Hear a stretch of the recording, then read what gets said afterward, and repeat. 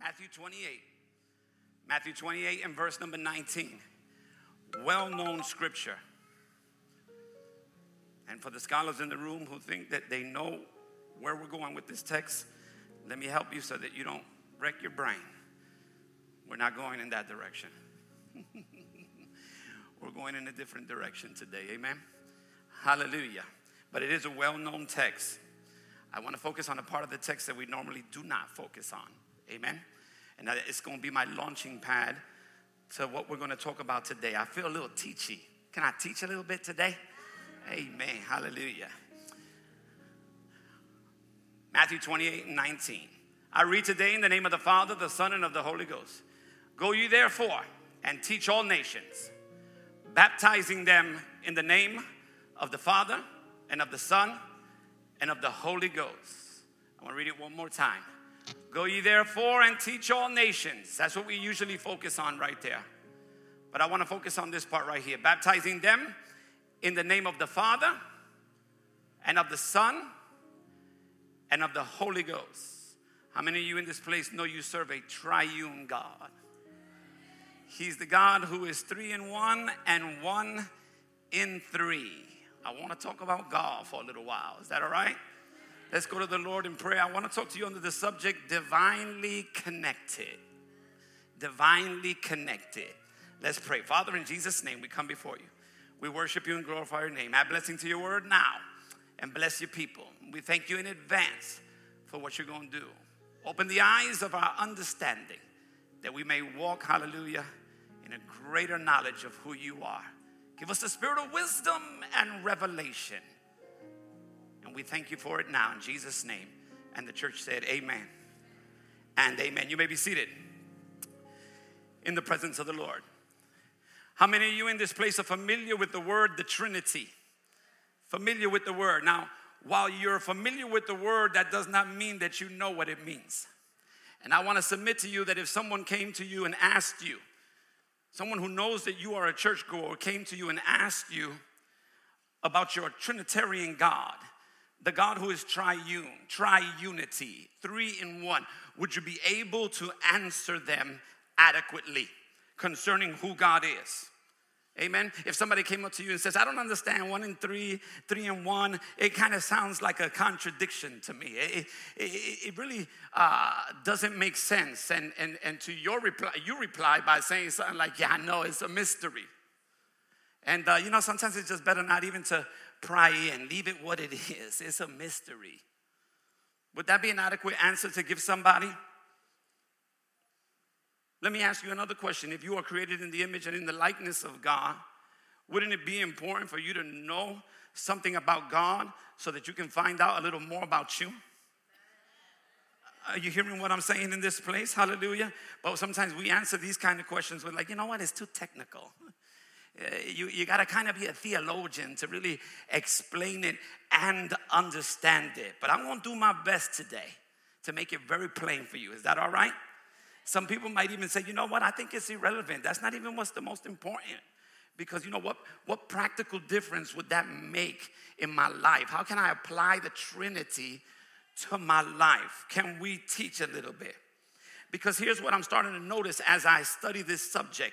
I'm beginning to realize that this is a very main, important reason why many of us cannot keep together, hold together things that are precious to us. Things like friendships. Things like marriages. Let me take it a step further. Things like churches. Are you hearing what I'm saying? Love, service. Come on, somebody. Are you in this place, church? Identity. And it's due to a lack of understanding concerning God. My people are destroyed for a lack of knowledge. The word Trinity, you're not going to find it in your Bible. Not the literal word. Even though the implication is there throughout the scriptures. Oftentimes, it is so evident, hallelujah, that it's right there front and center. But we have a tendency, even through like the text that I just mentioned, to put it in the background. And we'll concentrate on the mission statement or the Great Commission, meaning that Jesus is telling his disciples to make more disciples. But we don't focus on the part that says baptizing them in the name of the Father, the Son, and of the Holy Ghost. In other words, let them know what they're being baptized into. That they're being baptized, watch this, into a royal family that is complete. That they're being baptized into, watch this, the community of God, which is unique and it is complete. Amen, somebody. How many of you familiar with a show? I know most of you know this show, Friends. The show Friends. Just in case you didn't know, the show ran for 10 consecutive years. They ran about 232 episodes, and it became so popular. I'm going somewhere. It became so popular that they got to the place where the 6 main cast members were bringing in $1 million a show. That's a lot of money. Even the baby heard that. $1 million a show. And part of the reason for its popularity lies in the name of the show. They wanted to call the show originally, watch this, Friends Like Us. But the genius of the producers said, let's not call it Friends Like Us, because if we just limit them to 6 people, then other people will not be able to join into the fellowship. So if we just call the show Friends, everybody who loves and watches the show knows that they couldn't wait to get there because they almost felt like they were part of the friendship. That's part of the reason it became popular. And I said that to simply say this, that when you come into the body of Christ, you are coming into a fellowship of God. You are coming into a community of God where God says, watch this, we are inviting you to come into this royal family and be part of this community. Are you in this place, church? Now let's get into this a little bit. Hallelujah. Watch this. There was a teacher of the law that comes to Jesus on one occasion, and he says this to Jesus. What is the greatest commandment? What is the greatest commandment? Now, there's only 2 possible reasons why this guy is asking the question. He's a teacher of the law. He either wants to test Jesus to see how much Jesus knows, amen, or he genuinely wants to know which one is the most important because they came up with at least 613. And so he's probably thinking, out of 613, I would like to know which one you think is the greatest. But watch this. Jesus is getting ready to tell him by quoting an Old Testament scripture in Deuteronomy 6. So this is why I believe he was testing Jesus, because they should know what Deuteronomy 6 says if you're a teacher of the law. Are you with me so far? And so Jesus is getting ready to tell him, but before Jesus decides to give him the greatest command, he first gives him a great truth. I love Jesus. Watch this. And so Jesus says, okay, I'm about to give you the command, but first let me give you this truth. And here it is. Hear ye, O Israel, the Lord your God, the Lord is one. Now remember, I just told you a moment ago that he's Father, Son, and Holy Ghost. Hallelujah. But even though he is 3 persons, he is still one God. Are you in this place? That's why the text that we just read didn't say, watch this, baptize them in the names. It said baptize them in the name, singular. Father, Son, Holy Ghost. Father, Son, Holy Ghost are not names, they're persons. One name, 3 persons. One God, 3 persons. 3 persons, one God. If you're with me, shout glory. Hallelujah, Jesus. So watch this. Jesus tells them first the command. First he gives them, hallelujah, the truth. Thank you. Somebody's listening. First he gives them the truth, then he gives them the command. Amen. And basically what he's trying to teach is simply this. Watch this. Your discipleship is supposed to follow your theology. Can I teach a little bit? Your discipleship is supposed to follow your theology. Your disciple is talking about your learning, who you follow. Are you hearing what I'm saying? It's supposed to follow your theology. Theology is talking about knowing. You can't, watch this, you're not supposed to follow what you don't know. You're supposed to know and then you follow.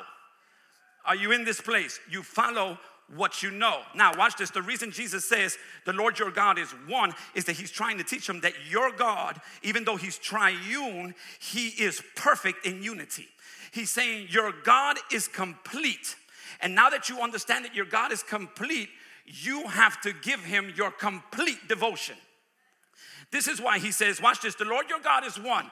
Now that you understand that, this is how you're supposed to devote yourself to him. Love the Lord your God. Here's the greatest commandment. With all your heart, with all your mind, with all your soul, and with all your strength. Because your God is complete. He requires your complete devotion. Ooh. In other words, hallelujah, you can't just give him part of you. We're not talking about, watch this, and again, Jesus says he's one because he wants you to know that it's not three gods. Oh boy. It's not three entities. It's one God, three persons. This is why you're going to find several places in the Bible where the Bible says that he is one. One of my favorite is in Isaiah 45 where he says, watch this, I alone am God, and beside me there is no other. Are you following what I'm saying? Oh God. What he's saying is you cannot compartmentalize me. Are you hearing me, church? You cannot compartmentalize me. I am unique and I am complete. I'm not talking about polytheism, which is the belief in many gods. Don't get it twisted, because this is where the Muslim will say, I don't understand, you serve three gods? No. One God, three persons. Are you following? Not polytheism, monotheism, exclusive, one. Are you in this place, church? One God, hallelujah. Watch this, I'm reminded of an episode of The Simpsons when Homer Simpson thinks he's gonna die. And as he's getting ready to die, he starts calling on every God possible. He said, Buddha, Allah, Muhammad, Jesus, because he figured if I get all of them, I have a better chance because I didn't miss any. And there are people who believe like that. Even in the scriptures, when Jonah is caught up in that storm on the boat, watch this, they come and find him at the bottom of the boat and they say, call on your God, because we done called on all hours and the storm still hasn't gone away. Make sure you call on yours because we don't want to miss him. And Jonah, in essence, and I'm paraphrasing, said that ain't gonna work because this is happening because of my God, the one true living God. Are you hearing what I'm saying? Somebody shout, one God. Three persons. Three persons. One God. Now give him praise in here.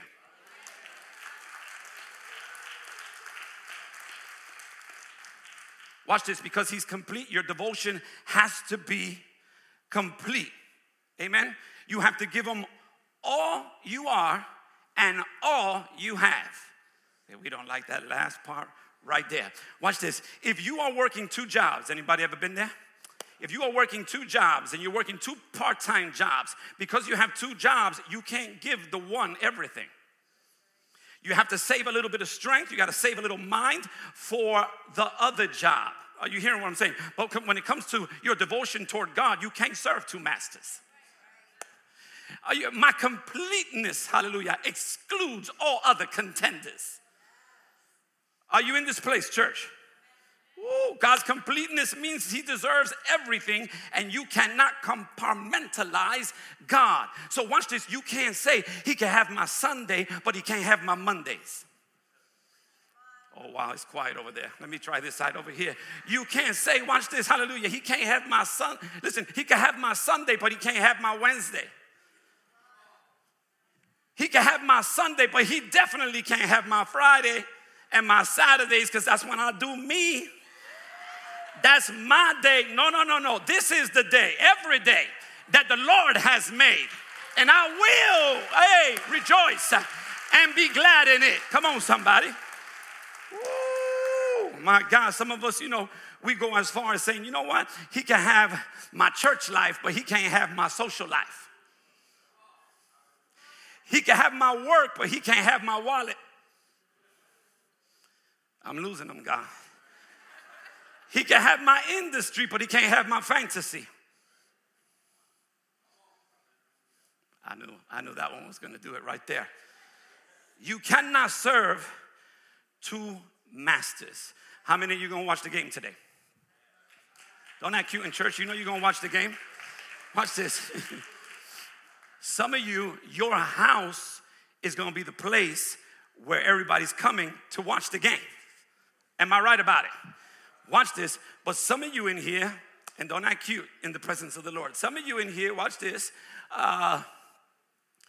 didn't have time to tidy up the whole house. I'm going somewhere. And so from the time we leave church today to the time you go to that supermarket and get those last minute things you want to get, right? Before the big game, you would not have enough time to tidy up the whole place. So everything has to go to one place. See, y'all looking at me funny. Everything has to go to one place. Usually that place is the spare room. And if you don't have a spare room, it's the bedroom. Come on, somebody. Watch this. You would have probably accumulated a week's worth of stuff around the house, but because people are coming, everything's got to go somewhere. Because watch this, in order to tidy up the house correctly, it will require a lot of time, and it will require a system, come on somebody, of organization in order for you to do it properly. But today, ain't nobody got time for that. So everything's going to go to the one room. And you're going to put it in that room. You're going to lock the room. You're going to close that room. You might even take yellow caution tape and put it there just to let your guests know, watch this, every area in the house is open to you except this one. And it'll work with your guests. And because you think it works with your guests, it'll work with God. But that will not work with God. Because your God is so complete, you can't shun him off to the side like that. He's going to go in that room and he's going to get in your stuff. And it don't matter if you try to hide it and lock the door, hallelujah, he goes through doors. Last time I checked. So you can't say, God, I leave these areas of my life open to you, but not these. You can come into these areas of my life, but you can't come into this one. And God says, nah, that's not the way it works, because I'm a complete God. And if you're going to follow me, you need to understand that it's all or it's nothing. Woo, y'all ain't saying nothing. It's all or it's nothing. Ooh, don't brush me off. You can't, listen, all your heart, listen, all your soul, all your mind, all your strength. You can't just give me some of your heart and then give me a piece of your mind.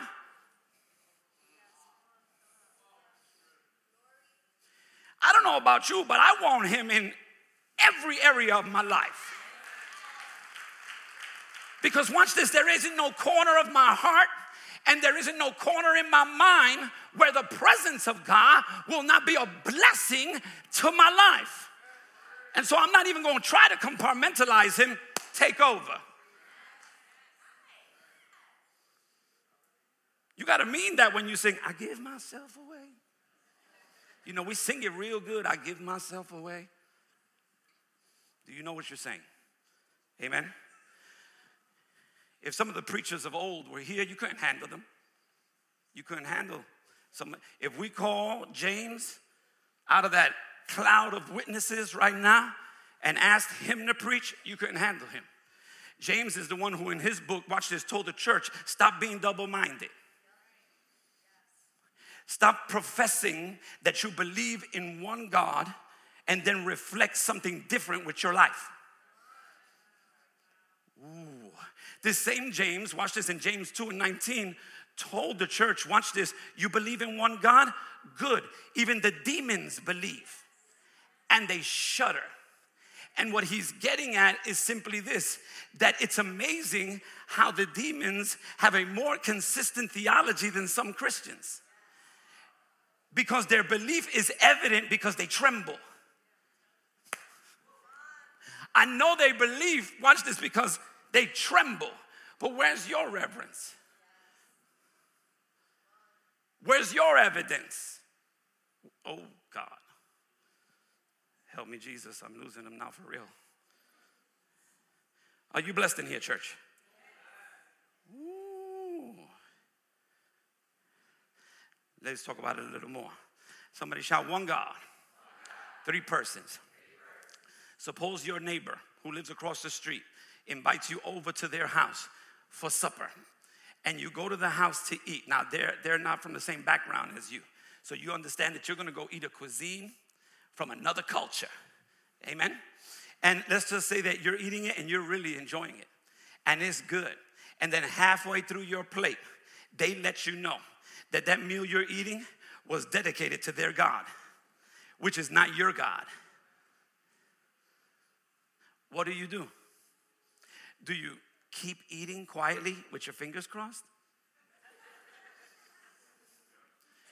Do you spit the food out immediately and go, oh, blasphemy,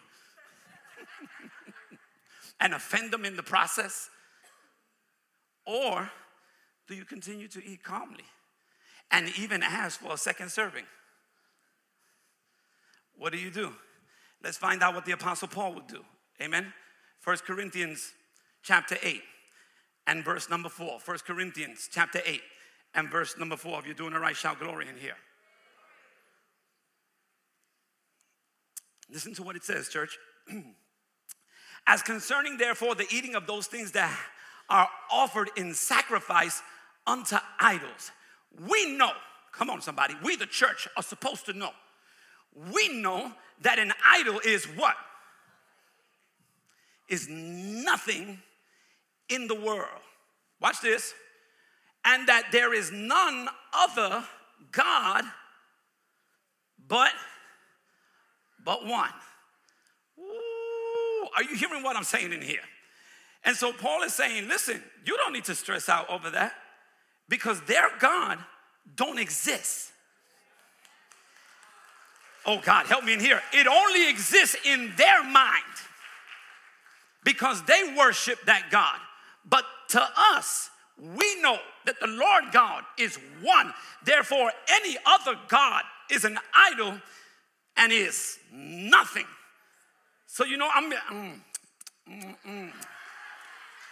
Can I get another plate? Are you hearing what? Because I know. Now, that doesn't mean that there's nothing there.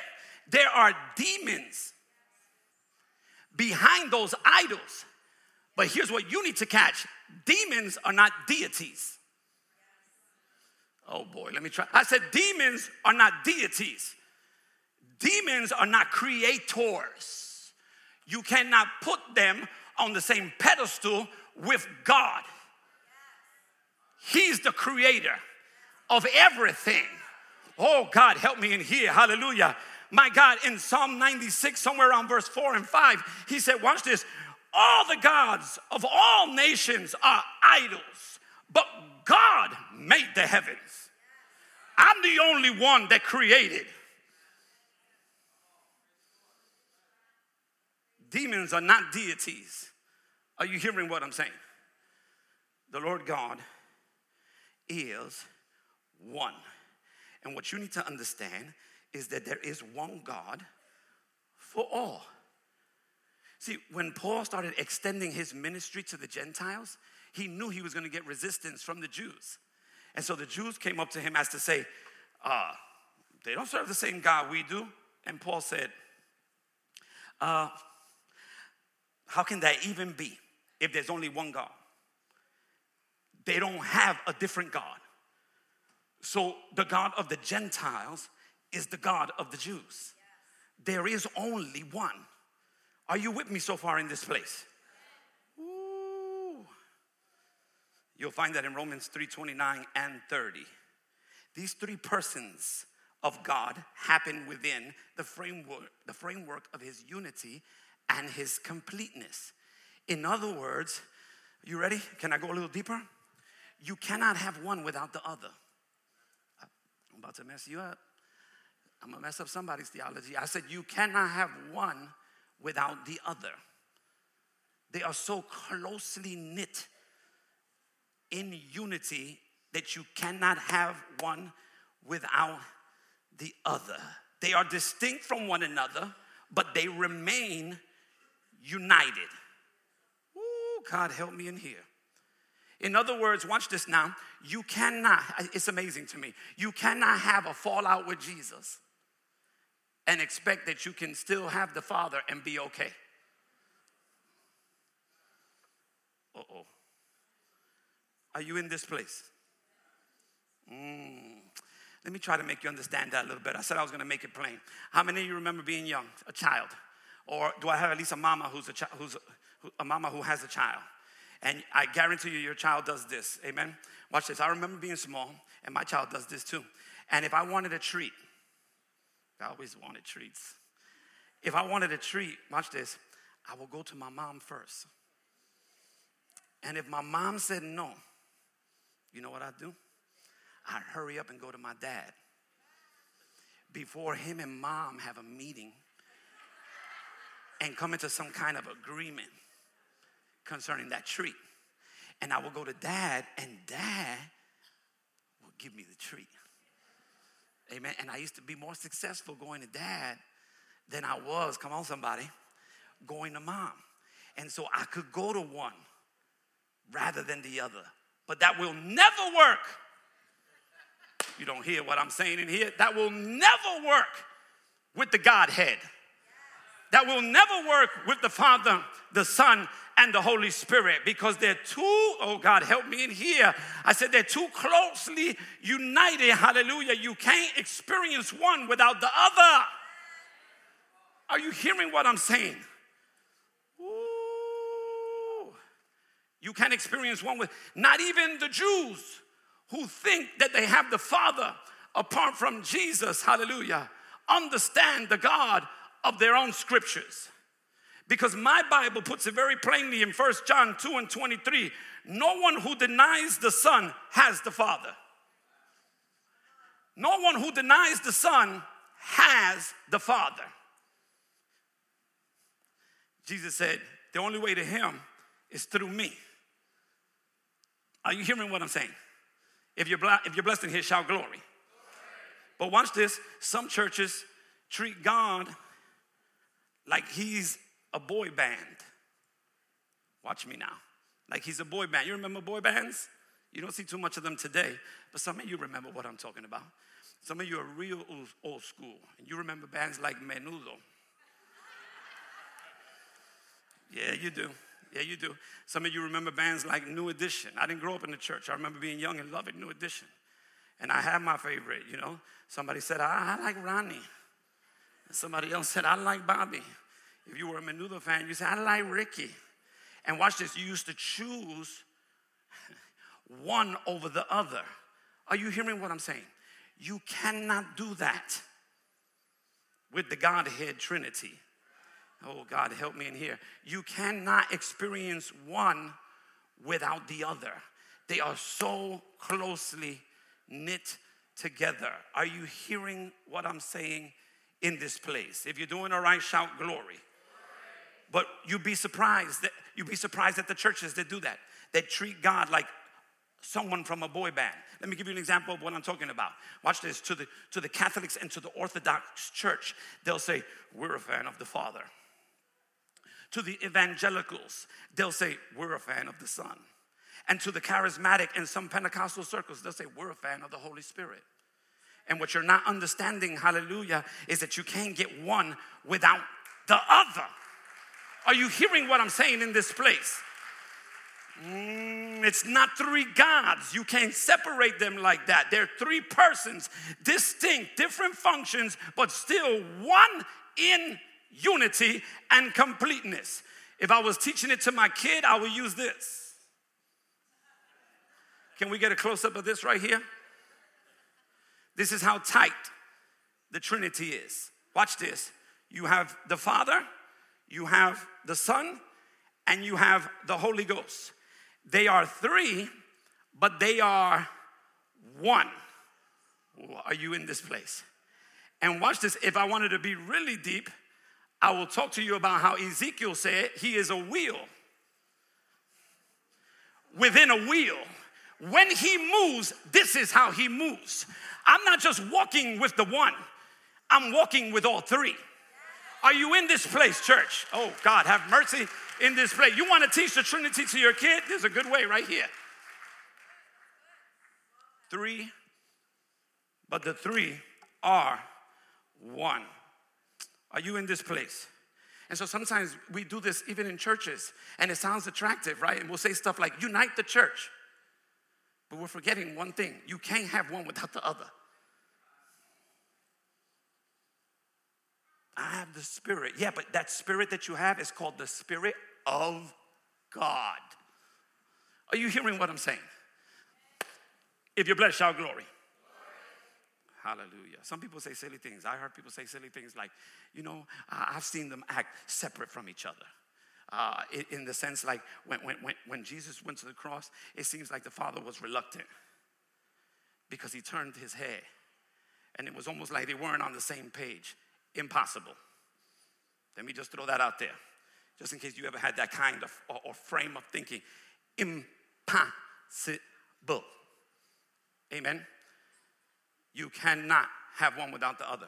They are not at odds with each other. You may be at odds with somebody, but the Holy Spirit, the Father, and the Son are never at odds with each other. Never have been, never will be. They are in perfect fellowship. If you're in this place, shout glory. Ooh, some say he had to turn his head. Jesus had to twist his arm in order to let him come down and save us. God wasn't looking, and Jesus snuck out of heaven and came and saved us, and now God has to accept us because of what Jesus did. But he really just wanted to release his wrath on us. No. Are you in this place, church? Hallelujah. Can I teach you some more? Praise God. Watch this. Let me give you an example of what I mean by how closely knit together they are. I like Mark's gospel because when Mark introduces Jesus to us, Jesus is coming out of the waters of the baptism. He's getting ready to start his ministry. He's already an adult. And when Mark introduces him to us, he's getting ready to start his ministry. So you see Jesus, right, in the waters. Watch this. What happens when he comes out of the waters? The Bible says that the dove, which is a picture of the Holy Spirit, descends on him. And if that's not enough, the Bible says the heavens open and a voice. And it is the voice of the Father.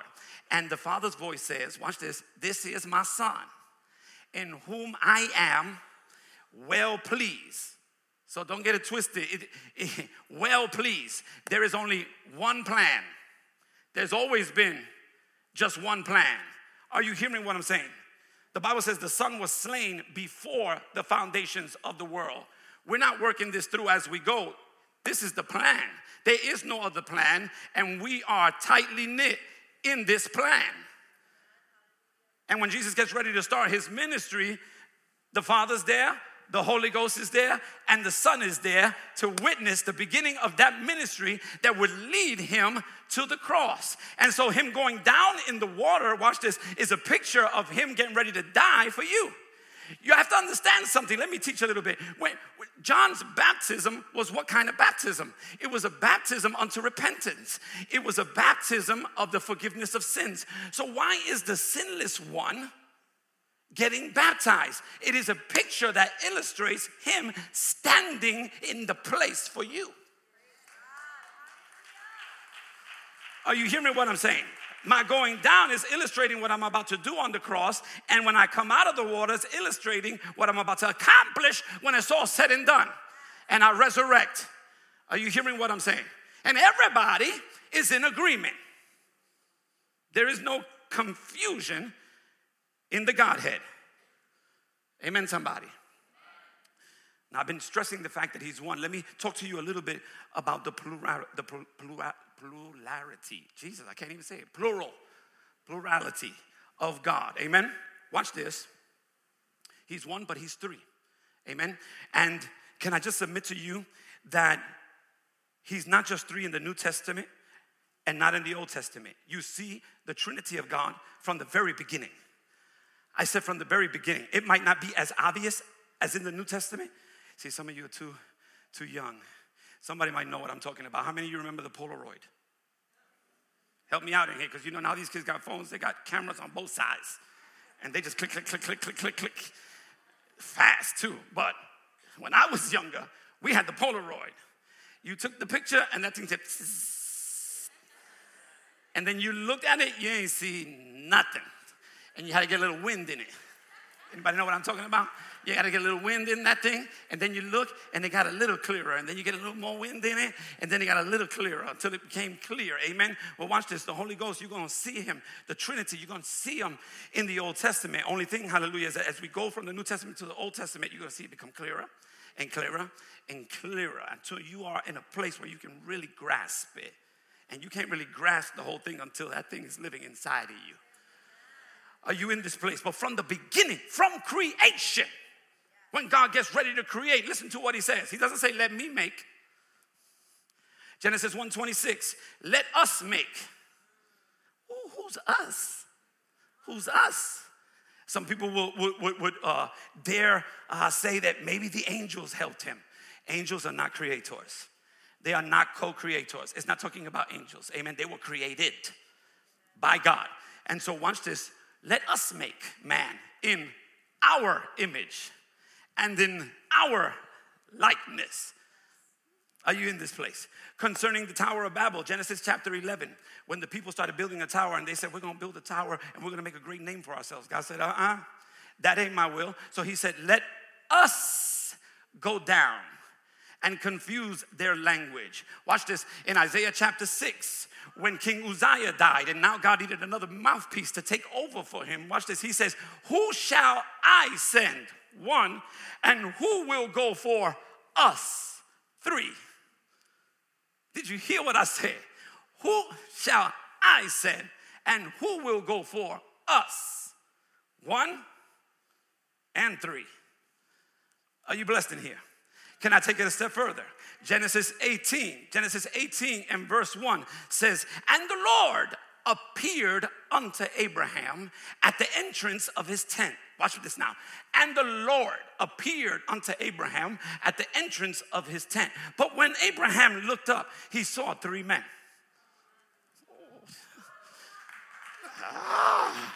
Are you hearing what I'm saying, church? It says that the Lord, one, appeared unto him, but when he looked up, he saw three men. And those three men conversed with him. Watch this, they're an illustration of the Trinity. And the Bible says not only did he speak with them, he walked with them. So understand, you're not just walking with one, you're walking with all three. You're walking with all three. Watch this. And then the Bible later, now this is too deep. The Bible goes on to say, watch this, that while they were walking, two of them left. And he stood with the one. And then when you go to chapter 19 and verse 1, the two end up in Sodom. You're going to get that in the parking lot. But are you following what I'm saying in here? If you're blessed in here, shout glory. Ooh, many times when the Bible talks about, hallelujah, an angel showing up, it's not always an angel as it pertains to a created being. But sometimes the word angel in the Bible simply means messenger. And so watch this, when a Jacob says, watch this, that I wrestled with the angel of the Lord, but then he says, watch this, I wrestled with God in the next verse, and I saw him face to face. That's what many in theologian circles refer to as a theophany, where it's a manifestation of God himself. When the Hebrew boys are in the fiery furnace and a fourth man shows up, and the king looks in the window and says, didn't we put three in there? And now there's four in there, and the fourth one looks like the Son of the living God. You know what that's called? A Christophany. It is a manifestation of Christ, not just an angel, but God himself. Are you in this place, church? If you're blessed, shout glory. Ooh, Isaiah says this, watch this. Unto us a child is born, and a son is given. Unto us a child is born, and a son is given.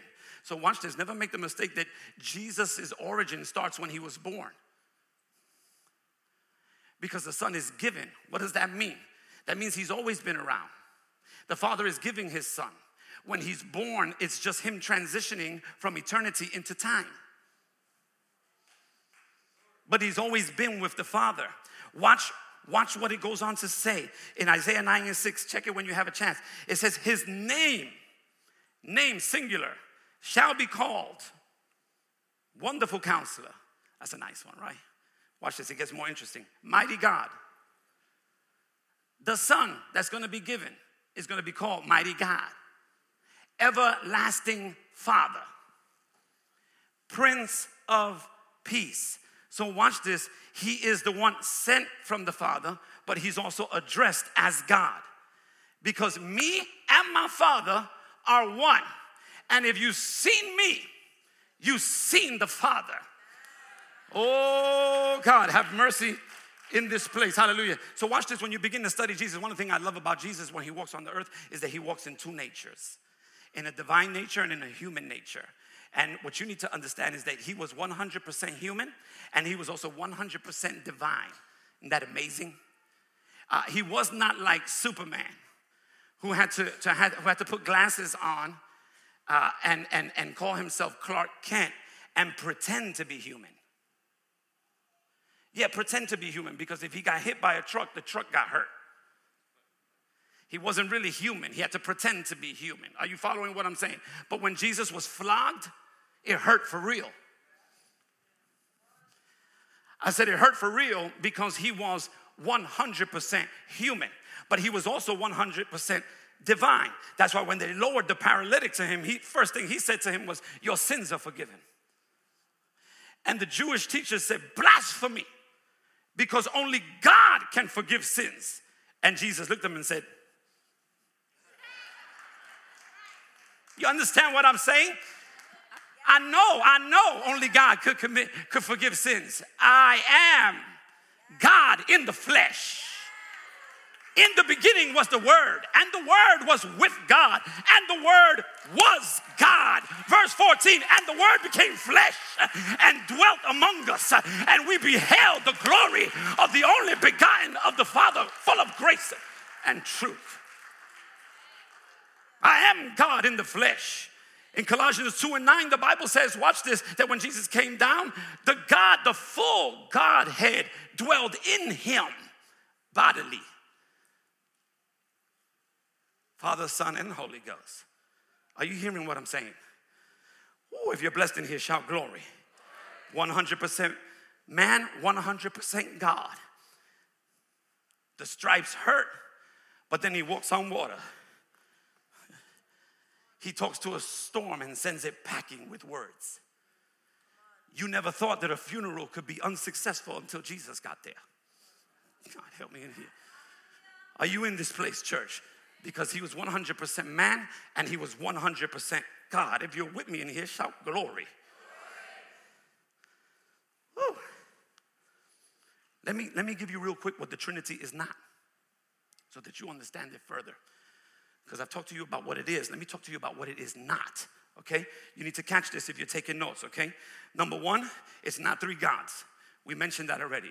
Not three deities. One deity, three persons. Father, Son, and Holy Ghost are not names. They're persons. I'm going to explain that more in a minute. Amen? Hallelujah. Baptizing them in the name, not the names, in the name, singular. Father, Son, Holy Ghost. 3 in 1.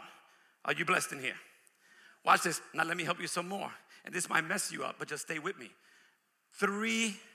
Not three aspects. Not three deities. Not three aspects. 1, 3 persons. Not 3 aspects.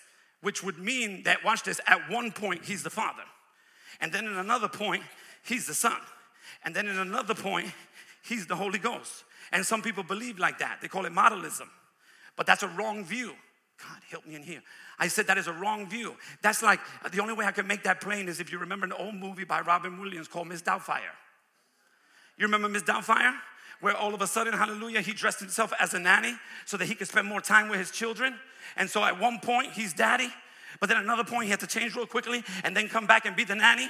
And every now and again, he will almost mess up and get caught. God ain't stressing out like that. Are you hearing what I'm saying? One God, 3 persons, not 3 aspects. Are you hearing this, preacher?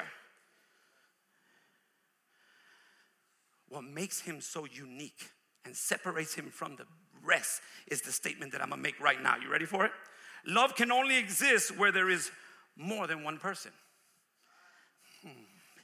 I said love can only exist where there is more than one person.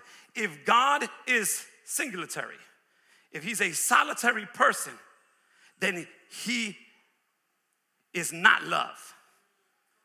Because he can only be love if he's single, watch this, when he creates man. Because love needs an object to love. No relationship, no love. You follow what I'm saying? So if God is one in that he's just single, he can't even have the ability to love until he creates an object to love. But because he's triune and he has perfect fellowship within himself, and the Father and the Son and the Holy Ghost have always been in love, oh God, then he is love. And he's not depending on you. And I hate to mess you up, but he's not depending on you. He was fine without you.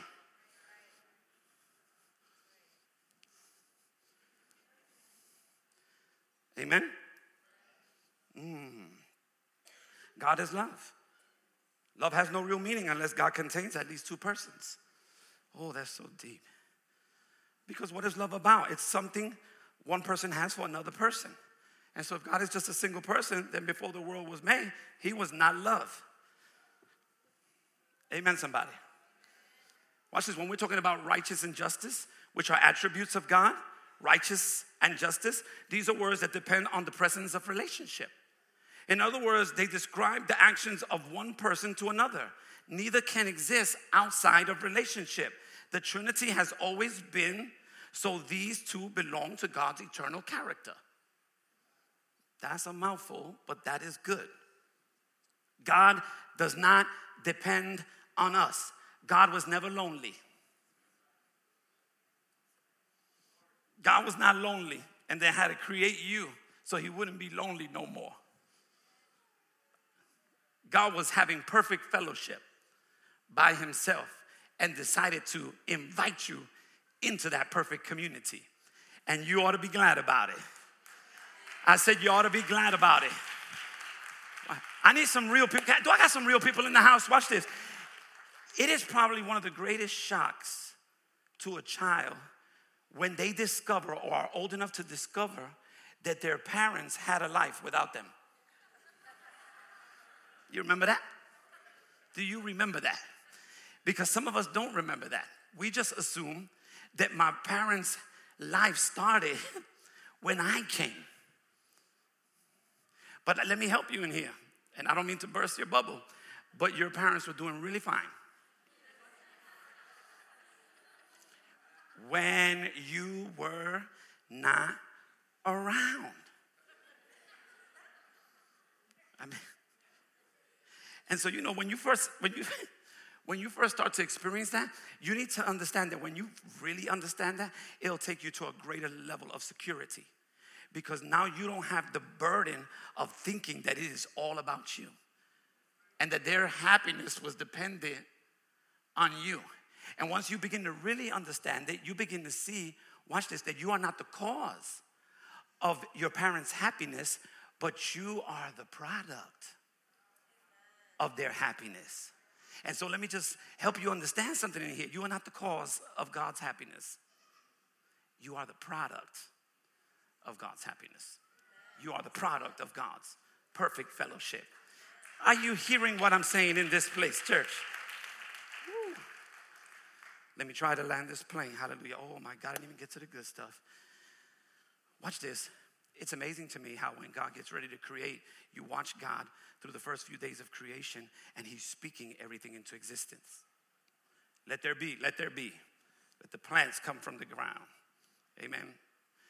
The trees, the animals, until he gets ready to make us. And when he gets ready to make us, it's almost as though he says, wait a minute, let me roll up my sleeves and get extra involved in this. This is why until man came into the picture, he said to everything he created, and God saw that it was good. But after he rolled up his sleeves and went to work on us and looked back, he said, woo, that's real good. Are you hearing what I'm saying? And you have to understand that when God created you, while he was making you, he was looking at himself in the mirror. Because you were created in the image and in the likeness of God. Oh, God, have mercy. in this place. Not like the animals, but we are something set apart. Amen, somebody. Ooh. We are triune too. You are spirit, soul, and body, created in the image of Almighty God. Not just a human creature. Watch me now. I'm not just a human creature. I'm a person. I'm a person. Watch this. The terms son and mother are terms of personhood. It makes no sense if it doesn't reflect personhood or relationship. Oh, God, have mercy in this place. You cannot be a childless mother or a parentless son. Those terms are terms of persons which reflect relationship. In that way, you are like God. Are you in this place? Is this too deep? Oh my God, have mercy in here. You were created for fellowship. You were created for relationship. Are you hard? Can I be real? I like to play golf. I like to play golf. The worst thing that can happen to the golfer, right, is that he goes to play by himself. I've been known to do that because I got to work on my game. But anyway, he'll go play by himself. The worst thing that can happen to the golfer is that he hits one from the tee, 270 yards. It lands on the green and it rolls into the hole. And you get a hole in one. But since you're by yourself, and there was nobody there to witness that great moment with you, it's going to be hard for people to believe that you hit a hole in one. Great experiences are often greater when they're shared. I said great experiences are often greater when they're shared. And dark experiences are often darker when they're not. If you're blessed in here, shout glory. The game ain't till 6 o'clock. Relax. Hallelujah. The mistake that some people make is that they try to define themselves by what they have and not by the relationships they have. True happiness comes through relationship, not stuff. And a lot of times we sacrifice friendships, marriages, churches, watch this, on the altar of material things.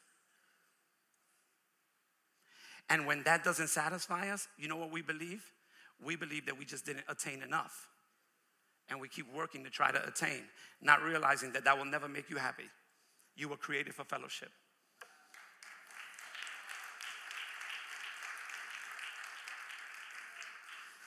Let me wrap it up. So watch this. God starts getting ready to create us, and he rolls up his sleeves, and he makes the man out of the dust of the ground. Amen? Watch this. Now, he's not just speaking. He's getting his hands dirty. Woo. I was fearfully and wonderfully made. He's getting his hands dirty. And then he gets ready to make the woman, and he does something absolutely different. He doesn't even go back to the dirt. He takes the woman from the man, and she comes out of him. And when he sees her, he said, whoa, whoa, man. Y'all didn't get that. All right. Sorry. Louis nodding his head like, that's my pastor. Watch this. He said, whoa, man. Now he said, look, watch this, what he said really. Flesh of my flesh, bone of my bone. Watch this. She's like me, but she's different. So I'm man, she can't be man. So she's womb man because she came from the womb of man. Are you hearing what I'm saying in here? So watch this. There's likeness, but there's difference. And that's how, watch this, for this cause, a man leaves his mother and father and cleaves to his wife. And the two become one flesh. You can only become one flesh, watch this, when there's likeness and difference. Because if there's likeness and difference, you reflect the Trinity, which has likeness and difference. Three distinct persons, still one God. Likeness and difference. Are you in this place? Are you with me in here? And so watch this. What makes the marriage oneness unique is the fact that there's likeness. She's like me, but she's different. And so that way we can be one. Are you in this place? Can I show you something before we close that's really powerful? Watch this. Watch this. Get ready to put Malachi 2:15 on the screen because I'm going to close with that scripture. But before that, let me just quote this one to you. Matthew 19:4. The religious people come and ask Jesus a question in the New Testament, and he refers to the beginning. And this is what he says in Matthew 19:4. Have you not read that in the beginning God made them male and female, likeness but different? Watch this. And this is not just a picture or an illustration that he's using. This is like the ball player that goes to the referee because he wants him to make the right call. And the Old Testament is the instant replay. And whatever it says settles it. So this is why Jesus said, did you not read in the Old Testament, in the beginning, when God made them, he made them male and female on purpose. He made them, watch this, likeness and difference so they could be unique like me. And only in that parentheses can they be one flesh. Because I have a purpose for one flesh. And my purpose for one flesh is found in Malachi chapter 2 and verse 15. We like reading Malachi 1 because it talks about money. Malachi 3 because it talks about money. But Malachi 2 talks about marriage. Can I show it to you? Watch this. And I like it in the NIV. I'm just going to try to deal with the King James here. And did not he make one? Yet had he the residue of the Spirit, and wherefore one, that he might seek a godly seed. Therefore take heed to your spirit, and let none deal treacherously against the wife of thy youth. Here's what he's saying in a nutshell. Watch this. Did I not make them one? And here's the reason why I made them one, so that I can secure godly seed on the earth. The only purpose for becoming one in marriage is so that God can secure godly seed. Watch this. Difference, but unity. Oh God, help me in here. Likeness, but different. That's how you become one. Watch this. Not sameness. Oh, I'm treading now. I said not sameness. Are you hearing what I'm saying? Because sameness cannot produce godly seed. You see, oneness can only be between a man and a woman because the deep unity between the two is so profound that it can produce light. It can produce life. But sameness can satisfy, hallelujah, sexually, but cannot become one. Because the purpose of becoming one is godly seed. Are you hearing what? Oh my God, have mercy in this place. Are you hearing this, preacher? So watch this. Marriage is predicated on our being male and female. And Jesus' logic is clear. Humanity has been made into two genders, and that is why we have the phenomenon of marriage. If the genders are different, no marriage. I mean, if the genders are not different, I'm sorry, no marriage. As long as they're different, marriage. Amen? Oh, God, have mercy in here. Hallelujah. Are you blessed in here, church? My God. How many of you remember a movie, and I'll close with this. You remember a movie called Vanilla Sky with Tom Cruise and Cameron Diaz. Tom Cruise, I want to say something else in here. Tom Cruise has a one-night stand with Cameron Diaz. She's playing the role of a particular person. Watch this. She has a one-night stand with Tom Cruise, and it sends her on a tailspin. Watch this. When she finally catches up with him, she says something really profound. Very profound. This is what she says. Watch this. When she catches up to him, she said, and I quote, something profound. don't you know that when you sleep with someone, your body makes a promise whether you do or not?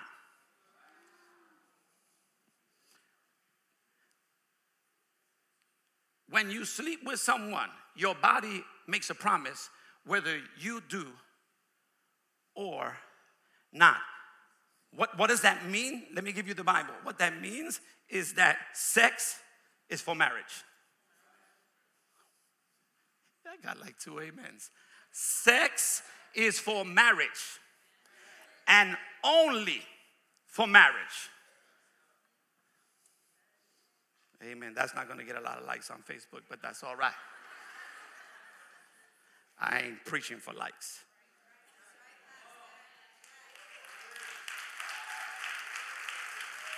The Bible says you shall know the truth, and the truth shall make you free. Hallelujah. It's not just truth that makes you free, it's the truth you know that makes you free. Hallelujah. And so I close. I wanted to talk about the church, and I wanted to tell you how the church is one body. One body. Not bodies, but one body. I used an illustration earlier today, and I said, when a person's coming at you, watch this, even though there's many parts of the body, when somebody's walking toward you, you don't say, oh, wow, there goes 242 bones, sinews, joints. No, you say, there goes Joseph. You understand? Coming to me. One. Are you following what I'm saying? The body of Christ is supposed to be one. Hear me good. One body, and Jesus is the head. The body on the earth, the church, is the literal body of Jesus Christ. I preached about this because it's Communion Sunday. I ain't lost. Listen, we are the body of Christ. And listen, we're supposed to be, watch this, there's supposed to be likeness and difference. Unity and diversity. Not unity and sameness. That's a cult. Get out of there. Oh, you didn't hear me. Unity and difference reflects God's oneness. Are you hearing what I'm saying? So watch this. The body's supposed to be so carefully knit together that what you do to your neighbor, you're actually doing to Jesus. What you do to your neighbor, you do to Jesus.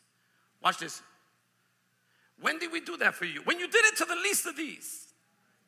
You did it unto me. When he interrupts Paul, Saul, who became Paul, on the way to Damascus, what did God say to him? Jesus said, watch this. Paul, why dost thou persecute me? You know what Paul is doing? He's killing Christians. But Jesus said, what you're doing to them, you're doing to me.